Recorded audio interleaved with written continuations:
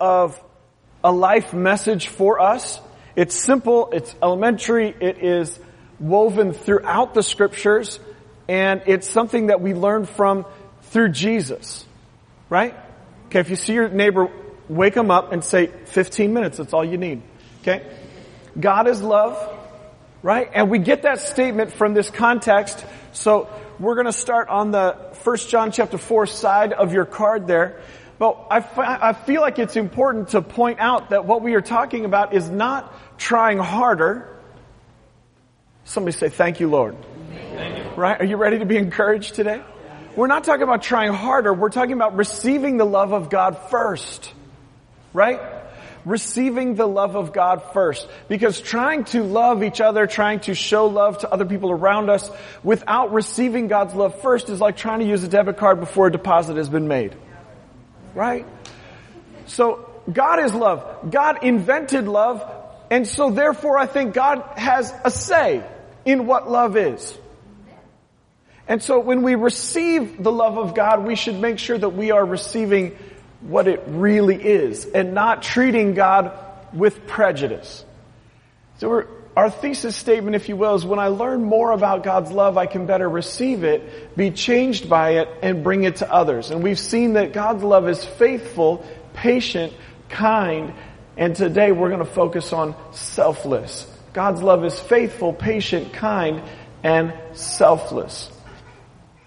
This passage on the top of the card, let's look at that together first. For 1 John chapter 4, verses 7 through 12. Dear friends, let us continue to love one another. And every use of the word love in this passage is that agape word. Let us continue to love one another, for love comes from God. Anyone who loves is a child of God and knows God. But anyone who does not love does not know God, for God is love. God showed us how much He loved us by sending His one and only Son into the world so that we might have eternal life through Him. This is real love. Not that we loved God, but that He loved us and sent His Son as a sacrifice to take away our sins. Dear friends, since God loved us that much, we surely ought to love each other. No one has ever seen God. But if we love each other, God lives in us, and His love is brought to full expression in us. Right below that, from 1 John chapter 3, verse 16 and 18, we know what real love is because Jesus gave up His life for us. So we also ought to give up our lives for our brothers and sisters. Let's not merely say that we love each other. Let us show the truth by our actions. Now, let's flip the card over and look at the definition, a working definition for this agape word. Agape, love. On the top of your card there, a God kind of love that gives. To have love for someone or something based on sincere appreciation and high regard. To regard with affection and loving concern. Agape is used to express, and this is used in the scripture, agape is used to express the essential nature of God. Agape describes the attitude of God to His Son and the human race. Agape is used to convey His will to His children concerning their attitude one to another. Love can only be known by the actions it prompts. God's love is seen in the gift of His Son. God's love is seen in His decision to love us because of His nature, regardless of our perceived value or attractiveness. His love is faithful, patient, kind, and selfless. That's what this word means, how it used. Now today, for the first time, we're going to focus on the passage right below that definition, and that's Philippians chapter 2, verses 1 through 11. So I'm going to read that. This is important. Is there any encouragement from belonging to Christ? Okay, come on, focus everybody. Come on, adults, you can do it. Focus. This is an encouraging word. You waited all week to hear this. Is there any encouragement from belonging to Christ? Any comfort from His love? Any fellowship together in the Spirit? Are your hearts tender and compassionate? Then make me truly happy by agreeing wholeheartedly with each other, loving, there's that agape word again, loving one another, and working together with one mind and purpose. Don't be selfish. Don't try to impress others. Be humble, thinking of others as better than yourselves. Don't look out only for your own interests, but take interest in others too. You must have the same attitude that Christ Jesus had. Though he was God, he did not think of equality with God as something to cling to. Instead, he gave up his divine privileges. He took the humble position of a slave and was born as a human being. When he appeared in human form, he humbled himself in obedience to God and died a criminal's death on a cross. Therefore, God elevated him to the place of highest honor and gave him the name above all other names, that at the name of Jesus, every knee should bow in heaven and on earth and under the earth, and every tongue declare that Jesus Christ is Lord. You have come here today because God saw fit when he brought the new covenant through Jesus to set up this organization called the local church. The people, followers of Christ that were structured with elders, with a focus that would come together regularly in public meetings and in homes, because we need this reminder. I see your social media posts. Some of you need this encouragement from belonging to Christ. Come on, somebody. This comfort from his love. And so this morning, in these few minutes, I want to comfort you with unpacking the way that God has loved you through Jesus. And what Paul writes about here in Philippians chapter 2, it's talked about in 1 Corinthians chapter 13, which we've read over the last couple of weeks, and even in Jesus' words in Matthew chapter 5, and that is that God has loved us through Jesus in a way that is not like we have been loved by others, but in a way that is selfless. Selfless, more focused on others than on self, in a healthy, life-giving way that is passionate, faithful, and enduring. You see, when somebody else loves you for what they can get out of you, it's a little bit like fishing. So with a fish hook, there's a bait on the hook, and that's the good thing that someone is doing for you. And then the hook is set and you are drawn to them. That is selfishness. And don't feel condemned because Romans 8:1, there's no condemnation for those who are in Christ. But all of us have loved other people and God this week in that way. It's okay, it's immature. But the reality is that we cannot have intimacy. And what I'm talking about is a life-giving relationship. And this is why we are looking for love in all the wrong places and ever disappointed by human love and can so easily treat God, oh what a shame, with the prejudice of thinking that God has loved us like other people have loved us. It's wrong. It's twisted. It's horse-pucky.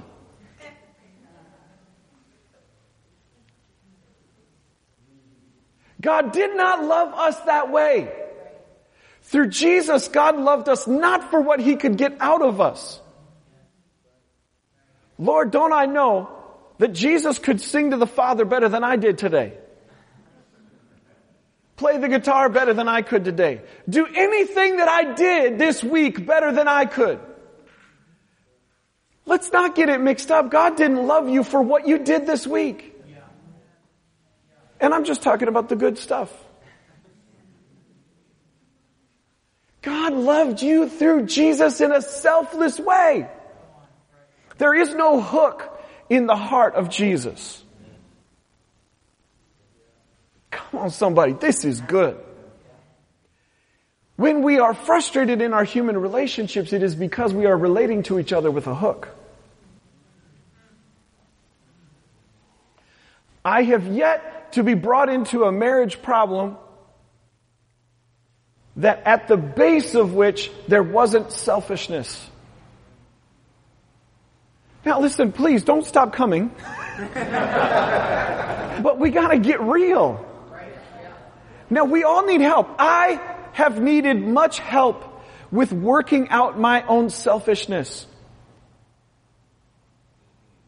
But we all need help. It is when your conversion, when your salvation, God looks at you through Jesus, but through the process, God works into you His love, and slowly but surely, as you turn yourself over to God, as you follow Him with reckless abandon, what happens is more and more from the inside out, His agape love will press out selfishness. And over a period of time, your salvation turns into a sanctification. And when you are pressed like a toothpaste tube, what comes out of you is less selfish and more selfless. But it doesn't happen when you try harder. Oh, thank you. This is so encouraging. It happens when you receive His love with purity and not with a prejudice, putting on God the way other people have loved you. We've got to peel away. We give you an opportunity to serve in this church, and it's not because God needs you or we need you. I mean, we all need each other. You hear what I'm saying? Only out of a thank you, God. When I get real momentum in my relationship with God when I spend less time asking God for stuff and more time interacting with Him. That's when the real momentum occurs.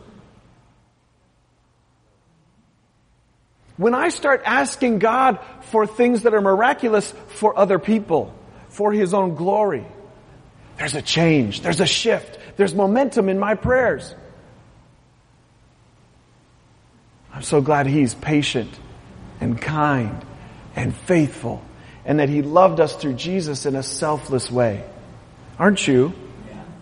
Now, we can learn about selfless love through humans. I thought, I didn't get your permission, Melinda, I apologize, but it was Melinda's birthday this week, on the same day as her mother, and she wrote this beautiful post about her mother, and I'm not going to read it because I didn't get your permission, but I thought it was beautiful. A beautiful tribute to her mother's selflessness. We can learn about selflessness through human relationships. Think about this. There is a life that is better than living me first. There is a life that is better than living me first, where we put God and others above our own desire to look good, feel good, be right, and stay in control. Do you want to know how you're having a toddler type temper tantrum where your flesh is out there? When however you're behaving is from a place where for you to look good is more important than the other person. For you to feel good is more important than the other person. For you to be right is more important than the other person. For you to stay in control is more important than the other person. If you are aware of that, or maybe somebody else in your life is lovingly bringing some adjustment to you and saying that that's what's going on, that's how we know it's stinking thinking, it's selfish, it's wrong, we're a little toddler in the mud puddle. Now remember, God's love for us is faithful, patient, and kind. And He loves us and leads us for our benefit. But there is a life that is better than that, where we put God and others above our own. We all have this desire, where we put God and others above our own desire to look good, feel good, be right, and stay in control. It's possible. Somebody that had a near-death experience saw a vision of heaven and hell, and they had this, I'm going to explain it. And there was this door to hell, and they opened the door. Why you do that? I don't know. Opened the door, and in the was this great room with this enormous banquet table set for a feast with food and with everything you could hope for. And seated around the table were skeletons. And then he noticed that fixed to the hand of every skeleton was a long spoon. And then he left that room perplexed, not understanding what he had seen. Back out, sees the door for heaven. Better choice. goes into that room, same configuration, same table, same feast, and people alive and laughing and enjoying the banquet, feeding each other because the spoons were longer than their arms. The kingdom of heaven looks like that. When we care more for others than we care for ourselves. When we will receive the selfless love of Jesus and share it with others. That's what it looks like. That's what it looks like. It's time for us to set our affections on God because He is God. We can respond to God who first loved us. So when we unpack these questions, what is God's love? What does God's love look like? What does this say about God? Say about me? What does this mean? How does this affect today? We must consider that God has loved us in a way that is selfless, not for what He can get out of us. So think about these two simple thoughts. God saved you because He loves you. That was so nice, I'll say it twice. God saved you because He loves you. And you are the most like Jesus when you are serving out of a pure heart. I'm going to read our closing prayer, and Ben's going to come back and lead us in a prayer in response to this, in a time of prayer. God, you are more important to me than anything else in this world. Thank you for taking away the guilt of my sin through Jesus. Please help me to receive your love as you intended it. Please help me be changed by your love. Please help me share your love with others. Ben, will you come and lead us in prayer?